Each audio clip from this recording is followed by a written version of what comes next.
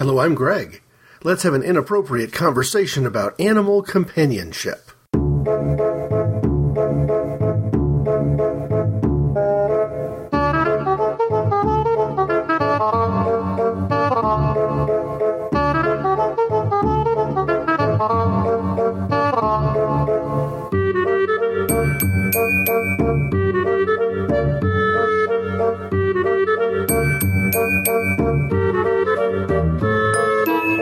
Actually, I don't expect this one to be that inappropriate at all, although for some it might be unusual, because I intend to talk about the role that animals play within family life. First, though, you can listen to Inappropriate Conversations on Stitcher. Stitcher.com is a smart way to listen to podcasts when you're on the go, and if you listen to Inappropriate Conversations there, even though there's only a few shows from the backlog, most of them can be found at www.inappropriateconversations.org. In fact, all previous shows. One of the things you'll find is that Inappropriate Conversations doesn't just deal with religion, Christianity in particular, politics and how those two things intersect, but there's also an element of popular culture, what I typically have described as the sex, drugs, and rock and roll angle, but also nostalgia, and this one will be a nostalgia show.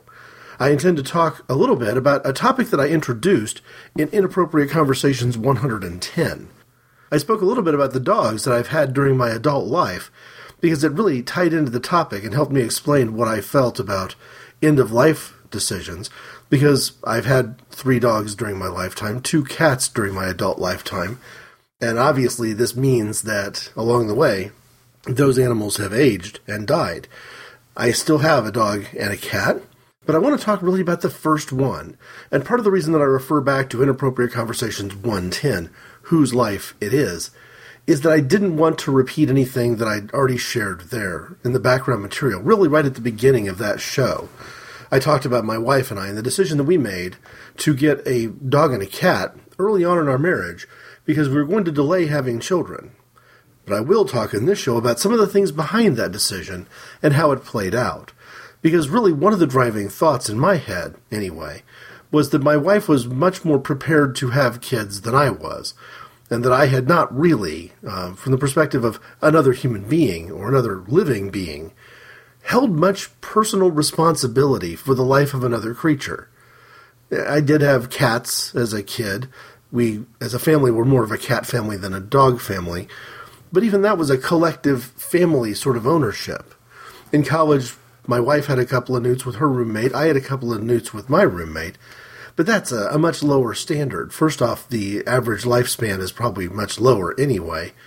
And it isn't quite the same thing. There isn't quite the same level of interpersonal interaction. I've shared a Facebook post from a website that basically it's a website that sells pet food. But one of the posts they put up I thought was worth putting on the Inappropriate Conversations page. And it was essentially a statement that says, hey, if you don't consider the dog part of your family, then don't get a dog. We didn't make that mistake. We absolutely considered both the dog and the cat to be part of the family and wanted to learn some things from that experience. So I'm going to jump forward, not repeat much of anything that I covered in that other show, and talk about the day that we finally brought kids home. But to do so, I'll just restate a couple of quick things. First, that because I hadn't historically been a dog owner, I naturally expected that if we brought both a kitten and a puppy home at the same time, that the kitten would be more or less my pet, more attached to me than my wife, and the dog to my wife. It just played out exactly the opposite of that. Not that I didn't have a great relationship with the cat. That cat was as friendly as any cat that I've ever owned. He would let me put him on my shoulder and carry him around the house. We would walk around with this, pet perched on my shoulder like a parrot, happening to be a cat instead of a parrot. But we'd look down at the dog every now and then and, talk like a pirate. Yarr, swab the deck. Because I felt sort of like a pirate with a cat, perched up there the way he was. So no, we had a good relationship. But there are things that you learn early on in dealing with parental frustration and perhaps parental disappointment in having these animals. There's no other way to word it. People who describe pet ownership as all hearts and flowers are not doing a service to future pet owners. There are moments that are extremely frustrating or even disillusioning. The one that jumps to my mind was I was the one who was overnight sort of in charge of the animals. My wife, during the first year that we were married, would go to work much earlier than I would. I was essentially a second shift employee going to work in the afternoon, and she was not just a first shift employee, but before the dawn, kind of going into the hospital to work. And so my job was to be the first one up to get the pets taken care of.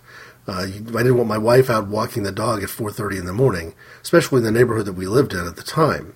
So for me, the first thing in the morning was very important, and I've had moments where the puppy would greet me first thing in the morning with something she'd fished out of the cat litter box, dropping it either on the bed or, worse, on my chest. It's frustrating trying to orient the dog into what's a good gift and what's a bad gift, right?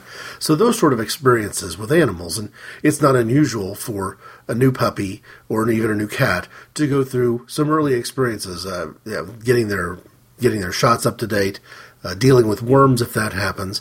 Obviously, if the dog is fishing things out of the cat litter box, it's predictable that you're going to have an issue there.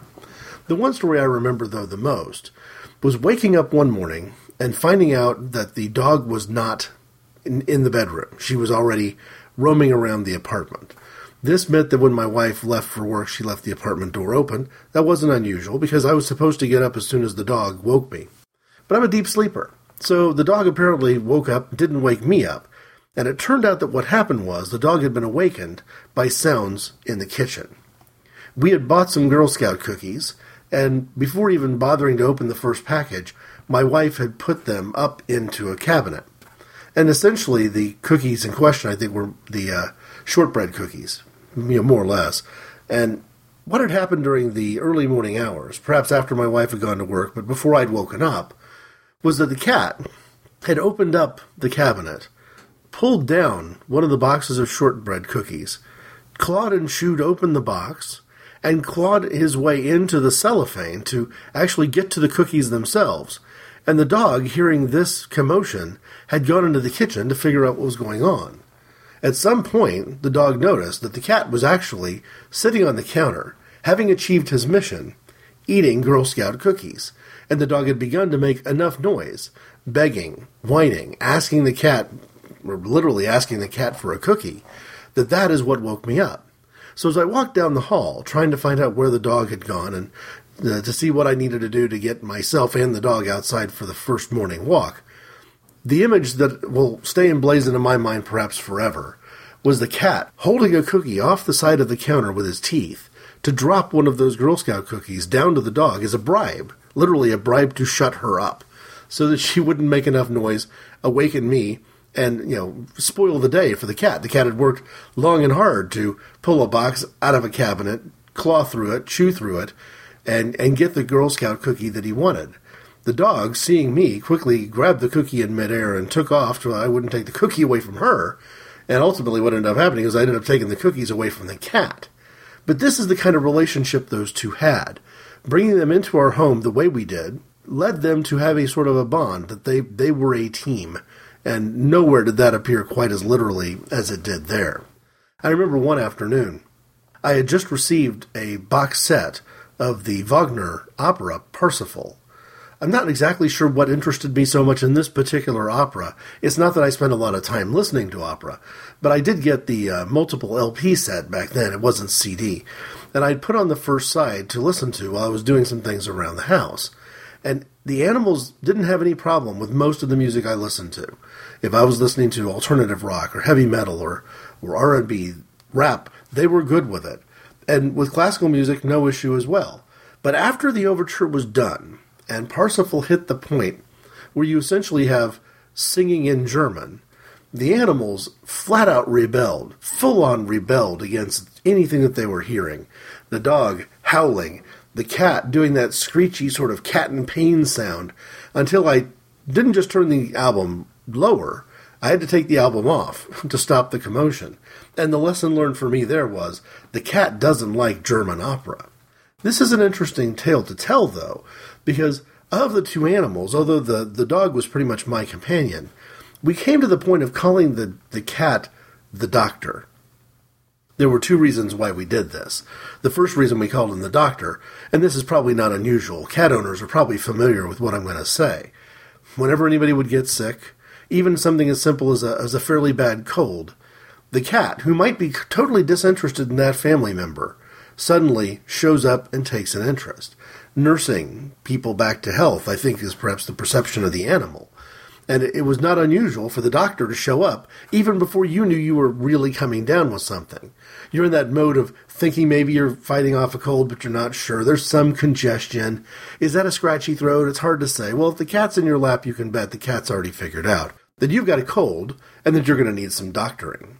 And one of the doctorings that the cat did for me was I had a surgery on my lower back that wasn't really serious, but was going to require me to spend about a day and a half laying on my stomach at all times. So I wasn't able to sit up, and I wasn't really supposed to be either on my side or on my back either. I needed to be on my stomach so that my back could just be facing upward, and stitches could have the right amount of exposure to air. Well, that first night I had bandages on, and I was laying on the couch, and the thought was, well, I'll just stay on the couch tonight, because if I'm sleeping in my own bed, I'll get into my own bedtime habits, and there's no doubt in my mind that if I was sleeping on my bed, I would end up rolling around and ending up at least on my side at some point during the night. But on the couch, it's a little bit easier, because the couch doesn't really give you that range of motion. So I thought, well, if I'm going to be stuck here all night, I'll make sure I have something to drink, because I'm not supposed to get up and walk around. I'm not supposed to get up and go to the kitchen. And I'll have both a movie in the Laserdisc player, a movie in the VHS player, and a TV channel that I know will show something I'd want to watch all night long. It turns out that on this particular day, the Turner Classic Movies channel was going to be showing, the next morning they were going to be showing a Fred Astaire marathon. Now, I'm not necessarily a big song and dance fan, but I will watch Fred Astaire anytime I get a chance. So I thought, wait, once I get to the point of being awake the next morning, I can stay on the couch, just flip on the TV, and at least until the sports games start later that afternoon, I've got Fred Astaire and Ginger Rogers to get me through the morning. But to get me through the evening, we had borrowed a couple of movies, and the movie that I had put inside the VHS player was actually a film version of Wagner's Parsifal. I didn't think anything of it. To me, my family was not going to be big fans of opera, but they were going to be upstairs in their own beds, my wife included. And I didn't really think twice about the animals either. I figured they would follow their same routine. But the doctor, being the doctor, the cat, chose to sit on the middle part of my back. So I've got this bandage on the low part of my back, and I've got this cat who's sitting just a few inches away from the bandage, purring, and almost being like sort of an organic heat, the equivalent of a water bottle, I suppose, a vibrating heat source, which was very comfortable, and relieving some of the discomfort of sleeping on your stomach when you'd rather be on your back. So it was very nice. And he was totally comfortable as we were watching some other movies along the way. The sequel to The Fugitive was on TV, U.S. Marshals. We were watching that as a family. When that was over, everyone else went upstairs. I flipped on the VHS, put on the movie Parsifal, and once again, during the opening credits and during the orchestral overture, there were no issues. The second the first character sang, the cat meowed angrily, got up, and went upstairs. And I was on my own for the rest of the night. So, the doctor, although inclined to try to provide his version of feline medical care, was unwilling to work with German singing going on in the room at the same time. Again, I have no explanation for that. The other reason that we would call him the doctor was that we noticed, just through a peculiar coincidence, that in that particular apartment we lived in, the toilet was right next to where we left the trash basket, and the shower was sort of perpendicularly across from it. So when you got done in the shower and you were drying off your hair and maybe even still standing sort of in the tub part of that shower, if you used a Q-tip or something to dry the outer part of your outer ear, you could throw it to the trash can from even 4 feet away, 3 feet away, even standing in the tub. You could make it's an easy basket. I mean, a Q-tip is not a big, thing, and the bathroom's trash basket was wide enough. But the cat would get on top of the toilet seat and swat away any attempts to score a basket. He literally became, in that way, sort of Dr. Dunk, like an ABA basketball star from back in the day. In this case, more of a Wilt Chamberlain style of defense, swatting, attempts, goaltending, literally, along the way. And so instead of being just doctor, or his name was Duncan. He became Dr. Dunk for us. And he actually got good enough at it that at some points he taught himself how to catch the Q-tip in midair and slam it home himself. So the animals, really a great relationship interacting with just my wife and me. But an interesting thing happened the day we brought our first child home. And I don't know if this is exactly the best way of handling it, but there's a video record of it, so I might as well tell it like it appears on the video. My wife wanted camcorder footage of as much of the experience as humanly possible. Now, I didn't run the camera while I was driving the car to drive her and the baby back from the hospital. But as soon as we got out of the car to go into the apartment, she was taking care of the baby getting through that apartment door. And I was running film footage of the whole thing. And so we've got this footage of the dog being so excited and so eager to see not just my wife, but also the baby, that it was hard for my wife to get through the door into the apartment because the dog was standing on its tippy toes, for want of a better word, and sniffing and trying to get a look at the baby and trying to figure out what was going on. And I'm sure the dog had a perception that something was happening, and that my wife had clearly gone through the entire stages of pregnancy with the dog in the house. So the dog is jumping up on couch cushions and chairs, trying to get a good look at the baby. I'm filming this because this is my wife, our new child, and the dog all together. And it dawns on me, I have no idea where the cat is. So without cutting, continuing to film, I just panned over to the front part of the house. And there the cat was, sitting on his little cat condo, kind of right next to the television, looking at us with an expression on his face that can only be described as, "What in the world have you two done? Don't you realize this changes everything?" Not at all a happy cat. It took much longer for the cat to warm up to the presence of children in the house than it did for the dog.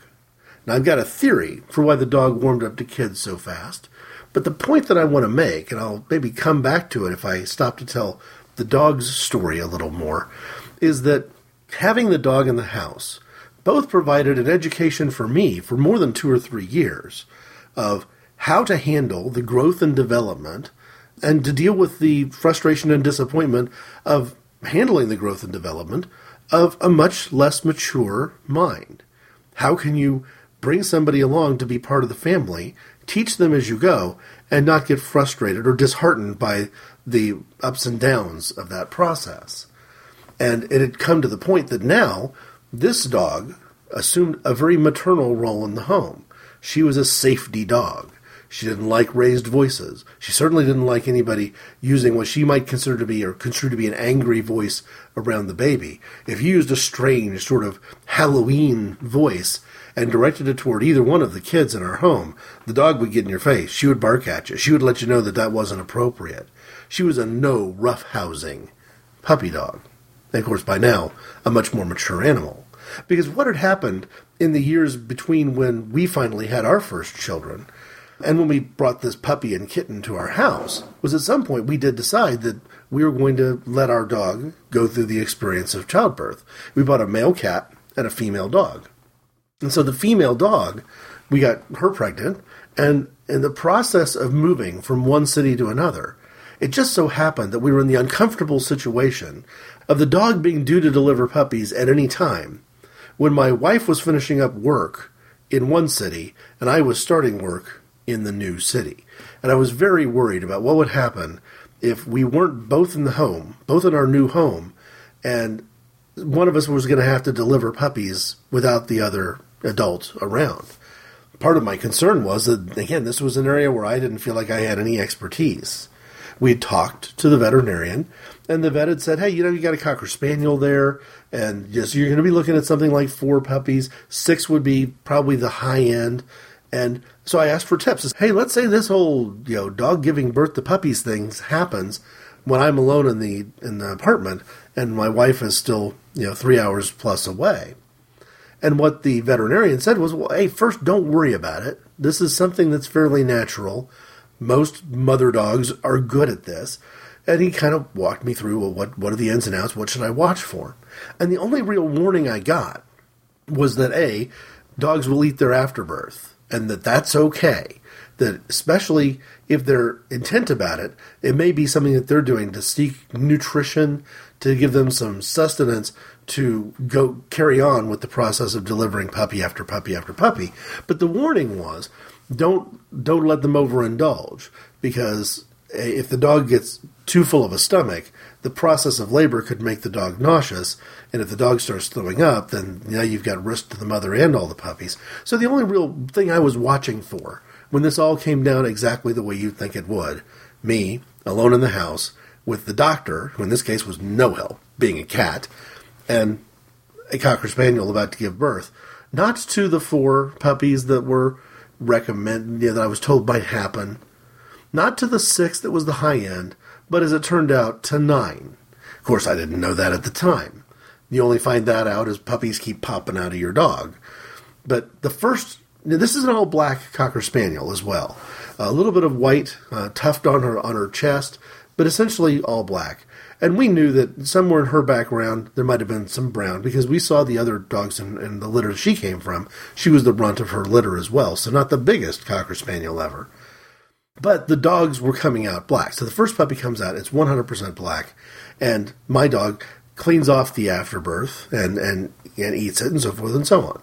I was also told that there could be, don't be alarmed if there's a few minutes, maybe even 5 minutes, between dogs. Because when a dog delivers a litter, it's not exactly like someone delivering fraternal twins, but there is the process of multiple deliveries, so you've got that lag time.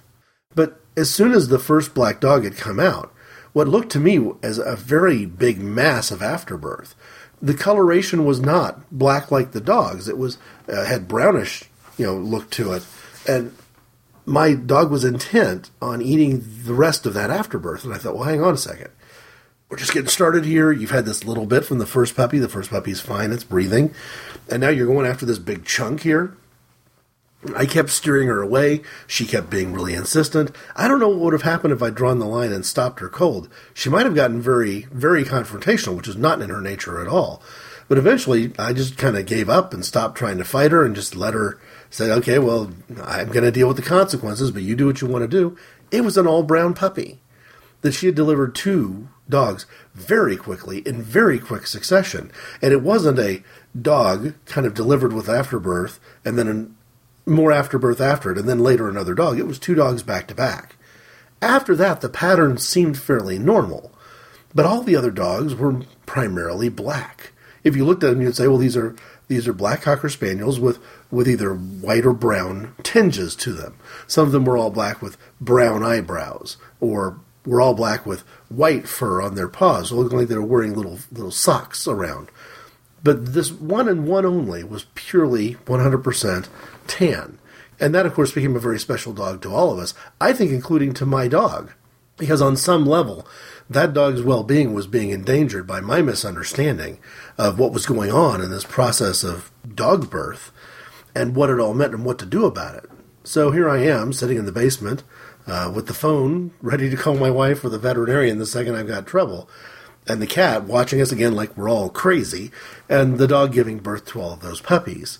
And I think that process of her going through the entire what we could call the childbirth experience, made her a even more heightenedly sensitive dog to just the whole relationship between parents and children. That's a theory. It's my theory. I could be wrong. But the way my dog behaved with our kids did even more to solidify the bond within our family, that anyone who could tell me or would be willing to tell me that pets are pets and children are children. Well, I'm not confusing pets with children. I'm really, truly not. But it's much more complicated than that clean division would make it sound. Because when my wife and I first got married, the first sort of children we had in our home were these 2 animals. And those 2 animals didn't do anything to misbehave, either as older siblings or as other littermates. They didn't misunderstand their role. They were properly helpful in the pet-to-child relationship. And I think that my kids will always have an appreciation for animals because they grew up with animals who truly, deeply loved them. The Pollyanna Cowgirl Records podcast. So it's like someone saying I love you to you once a week. Tony Pucci specifically. Tony Pucci specifically. Hi, this is Tony Pucci of the Pollyanna Cowgirl Records podcast. I'd like to invite you to join me each week as I play 1 hour of pod-safe pop and rock music. You can find the show at PollyannaCowgirl.com or at the Host Podcast Network site, simplysyndicated.com. Peace and love. In another episode, I've talked about the end of life of that first dog, my dog. And again, a long life, well over 10 years. And circumstances that were beyond anyone's control. Sort of a medical ailment sort of situation. The cat is a more interesting story, and one that I've never told. Cats, in my experience when I was growing up, often, when they reach the end of life, do not want to be found. We've had more than one cat who, as we could tell that they were aging, simply went on a walk and never came back. And not long after this dog died, this cat that had been part of our family for the exact duration, they were brought into the home on the same day, went on the walk. And it wasn't that, in my opinion, he was unwell and near the end of his life, but he was an old cat. He was 12-ish years old. And I think he was very depressed at being without his longtime companion, and became much more interested in playing and exploring outside. So when he didn't come back one day for 2 or 3 days, we weren't initially thinking that he would never return. But he didn't return. And he'd done this before. He'd been gone for, instead of one day or an overnighter, he'd been gone for 3 or 4 days and come back. And we were always very concerned because we didn't know where he was. But in this case, he went on the walk and he never came back. And my assumption was, based on all of our searches, he was nowhere on the property. He was nowhere that we had seen. No one had reported seeing him anywhere. There were no animals in the street. There was no body. But the assumption was, after a couple of months go by, that we need to do a family memorial service of some sort, because the cat was certainly old enough to have gone on that final walkabout, and it seemed consistent with his demeanor, with his attitude. He seemed to have aged a lot more since the dog died than he had even before that. So, flash forward about 6 months, and we're moving from one home to another, trying to get a little bit closer to my work. And now that the kids are closer to being in that junior high school and high school age, we knew we needed to be in a different home configuration. It wasn't that we needed a lot more room. It's just that the house that we initially moved to when we came to this part of the country was not configured exactly the way we needed it to be. So we had found a home, and we had sold, or were in the process of selling ours, when we were doing that sort of last-minute stuff. I mean, you're mowing the yard and in a very aggressive way. You're trying to maintain your home in a somewhat predictable, consistent manner, because you never know when someone's going to be coming to look at your home to buy it. And so we had the for sale sign out front, and one of my neighbors. I knew him. He and I had both been part of the Cub Scout program. Our sons were of similar ages. We weren't that close. We didn't have any other connection. We weren't neighbors in the sense of being homes in close proximity. He was 2 or 3 blocks away, but in the neighborhood. And he was walking around with his kids who were riding a bike and maybe walking the dog for all I can recall. And he stopped by the for sale sign, asked how the home sale was going. You do that. When anybody in your neighborhood is selling a home, how well that goes is interesting, even if you have no intention of selling your home yourself. There's something about how well the home sale goes that tells you something about where you stand. What's the market like in your neighborhood? And I said, yeah, things are going pretty well. We're really ready to move. It's just a question of getting the final deal done on this particular house that we were in. But the one thing that I was disappointed by was that I think that there were at least 3 fairly big boxes that we had moved from Kansas all the way to Ohio, that we were still going to be unpacking from Kansas. That, in other words, at no point in moving into the first house we moved to in Ohio did we get a chance to unpack those boxes. And a lot of that was that, again, there wasn't the right kind of storage space for us to unload everything.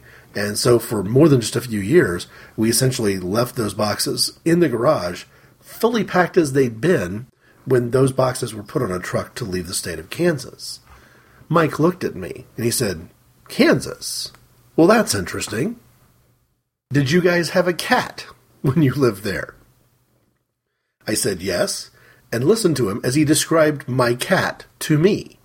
Apparently, the cat, when he went on that long walk, had encountered some sort of conflict with a wild animal. I'm assuming a raccoon, but it could have been something else. A groundhog, a squirrel.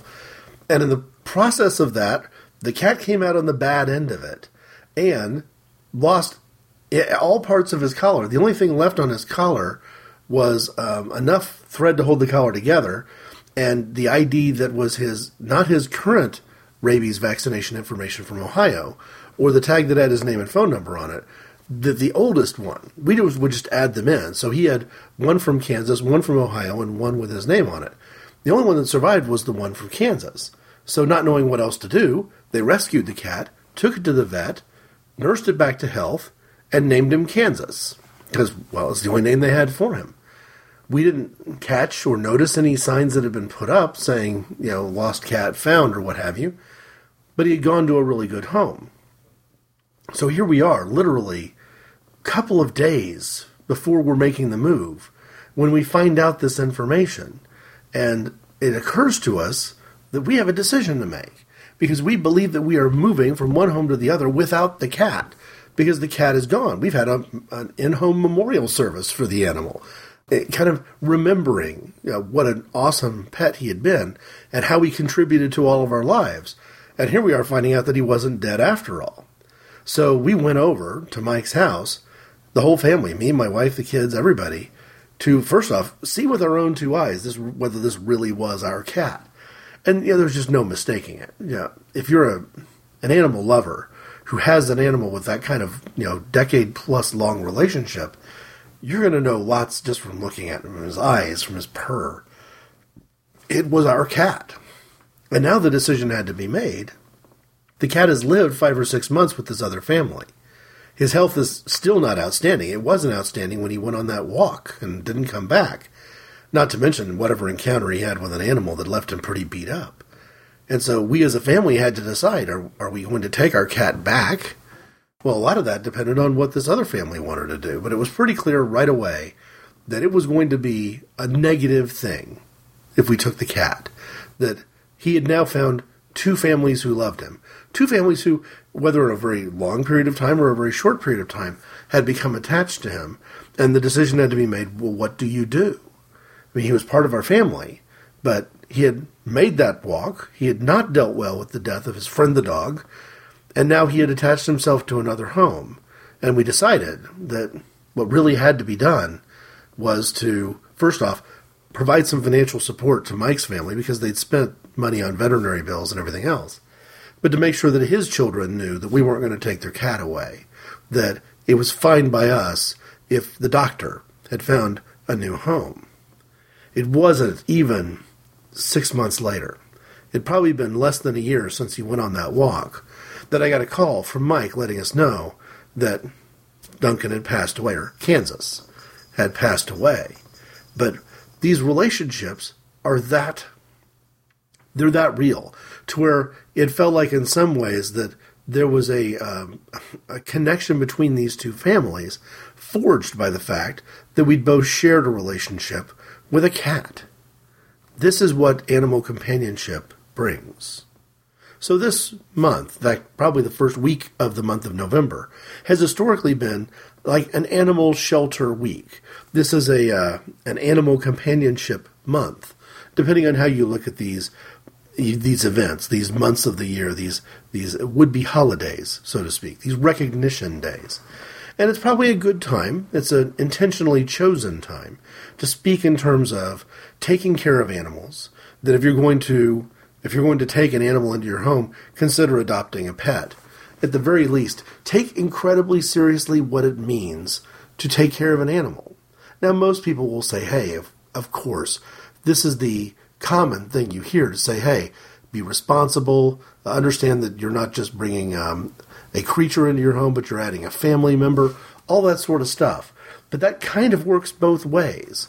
Know that you're not just changing the life of an animal if you bring one into your home, especially in a rescue situation, but you're also changing the dynamic inside your family, because this isn't just another piece of furniture. This isn't a floral arrangement. This is a living creature that is going to interact, hopefully, in the same kind of ways that our first dog and our first cat interacted with us.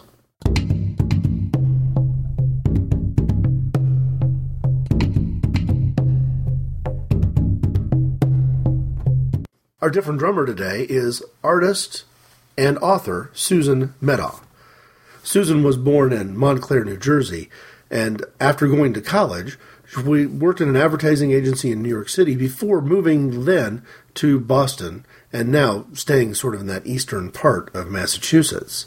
She has written and illustrated books for children, including the Martha series, which is the one I want to speak to in particular.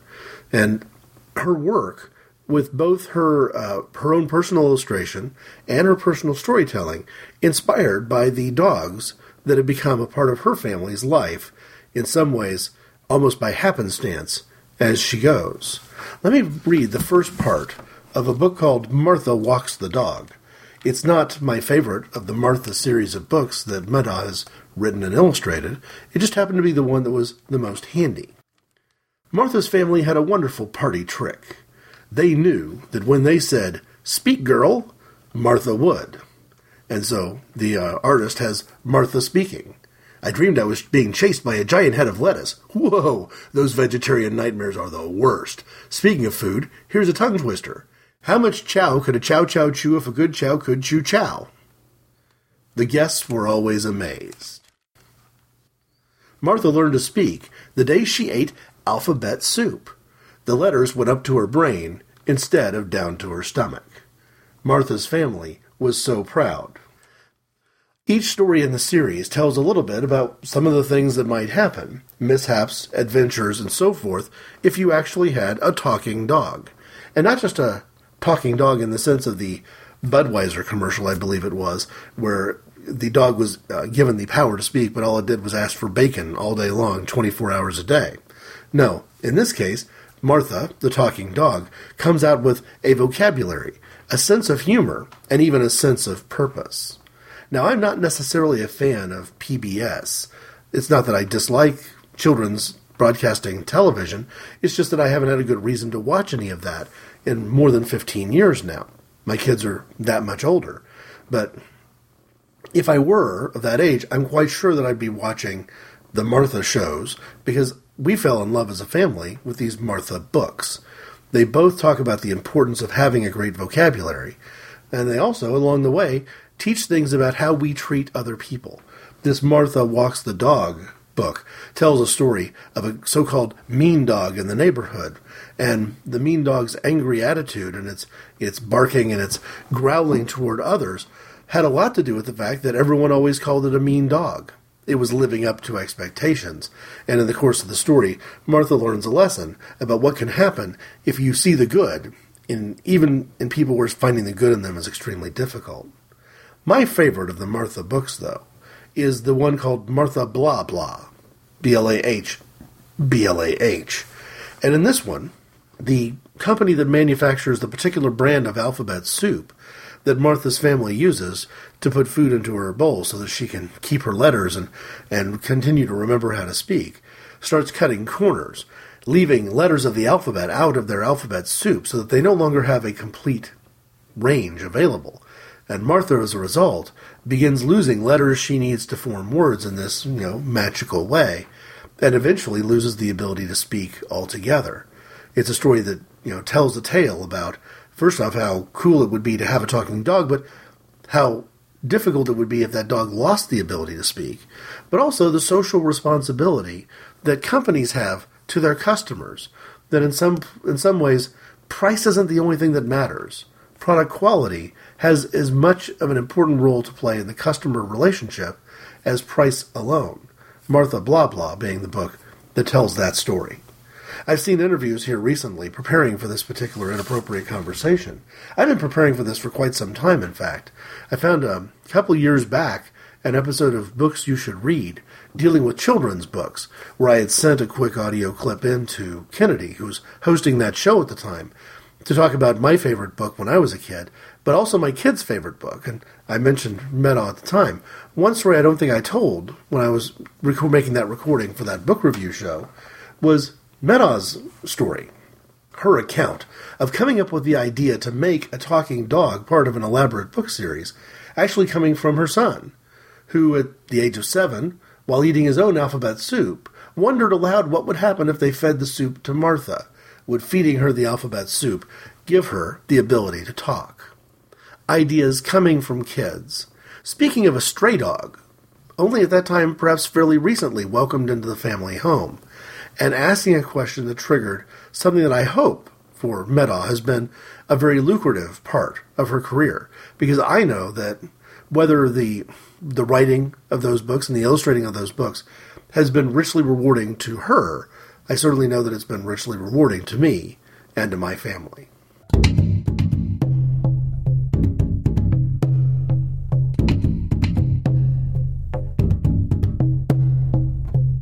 I am now older enough that sometimes I struggle to remember some of the things that happened before we had kids or when my kids were very young.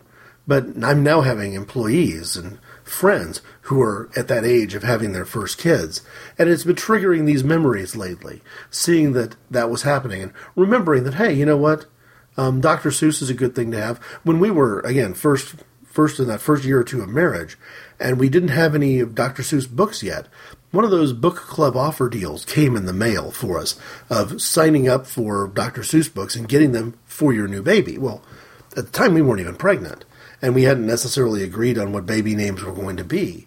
And it didn't matter because we thought, well, hey, we're going to be parents someday. Let's sign up for this deal. Let's begin accumulating a library of the Dr. Seuss books that we'd want to have already when our kids were old enough to be read to, which isn't very old at all. In fact, in some cases, in the case of our family, some of that reading, too, was in vitro. So we began to get those books, but this one offer, which was really a good offer for a struggling economic young family, would not let you get the books delivered to your home without providing the name of the child. If you didn't give them your kids' names, you couldn't have the books. So we looked at each other, my wife and I, and said, well, how about Duncan? I mean, the dog's name sounds like a dog, but Duncan, it might be an unusual name for a boy, but it's certainly the name of our boy cat. So we signed up to receive these Dr. Seuss books under the child's name, Duncan. And the fascinating thing about it, I guess it's predictable, but it's still funny, is that a few years later, we began getting offers for diapers for Duncan and offers for Duncan's first bicycle. It only really stopped about probably 10 years in, but for almost a decade, we were constantly getting spam-based marketing information directed for things we were going to need now that our son, Duncan, had reached the next step of his development. That, again, the kind of role that you almost take for granted, that having an animal in your home, having a pet in your home, can have. Some of the books that our kids heard when they were first old enough to even recognize their parents' voices were books that we obtained because the cat essentially got the ball rolling and got those books for us, brought them into our home. We, of course, said goodbye to those two animals and have since said goodbye to another dog, but we still own a cat and a dog. I don't know what's going to happen as we enter this stage in our life where kids are grown and moved away from the house. We've thought that maybe getting another dog would not be the best thing to do in terms of how often our work schedule will have us away from home. So we might be living in a home where we know we've got our last dog, or at least our last dog for a very long time. And with a cat, it's a little bit easier. You can go on a short weekend trip, make a long vacation weekend out of something, and still have a cat functioning okay. But the one cat by itself, our experience is that animals do recognize each other and they do get lonely. And when our first cat lost his companion, our first dog, it really took a toll on him. It really had an impact on him. So I don't know what the future holds, but I do know that the lessons that I have learned from having pets in the house, the practical and very helpful personal growth I did on my own, through nothing more than the presence of animal companionship, has made a big difference. I don't know that there's anything I can tie this back to when it comes to spirituality, but I will say this, that there's nothing in the Bible that rules out the idea that we will at some point encounter those we love in the afterlife who were not human. Anybody who conceives of a new heaven and new earth in the age to come that doesn't include plants and animals is misunderstanding the last 2 or 3 chapters of the Bible completely. I believe that there will be plants and animals in the afterlife, and I sincerely hope that it will include meeting again some of the animals that over the years I've grown to know and grown to love. Thanks for listening.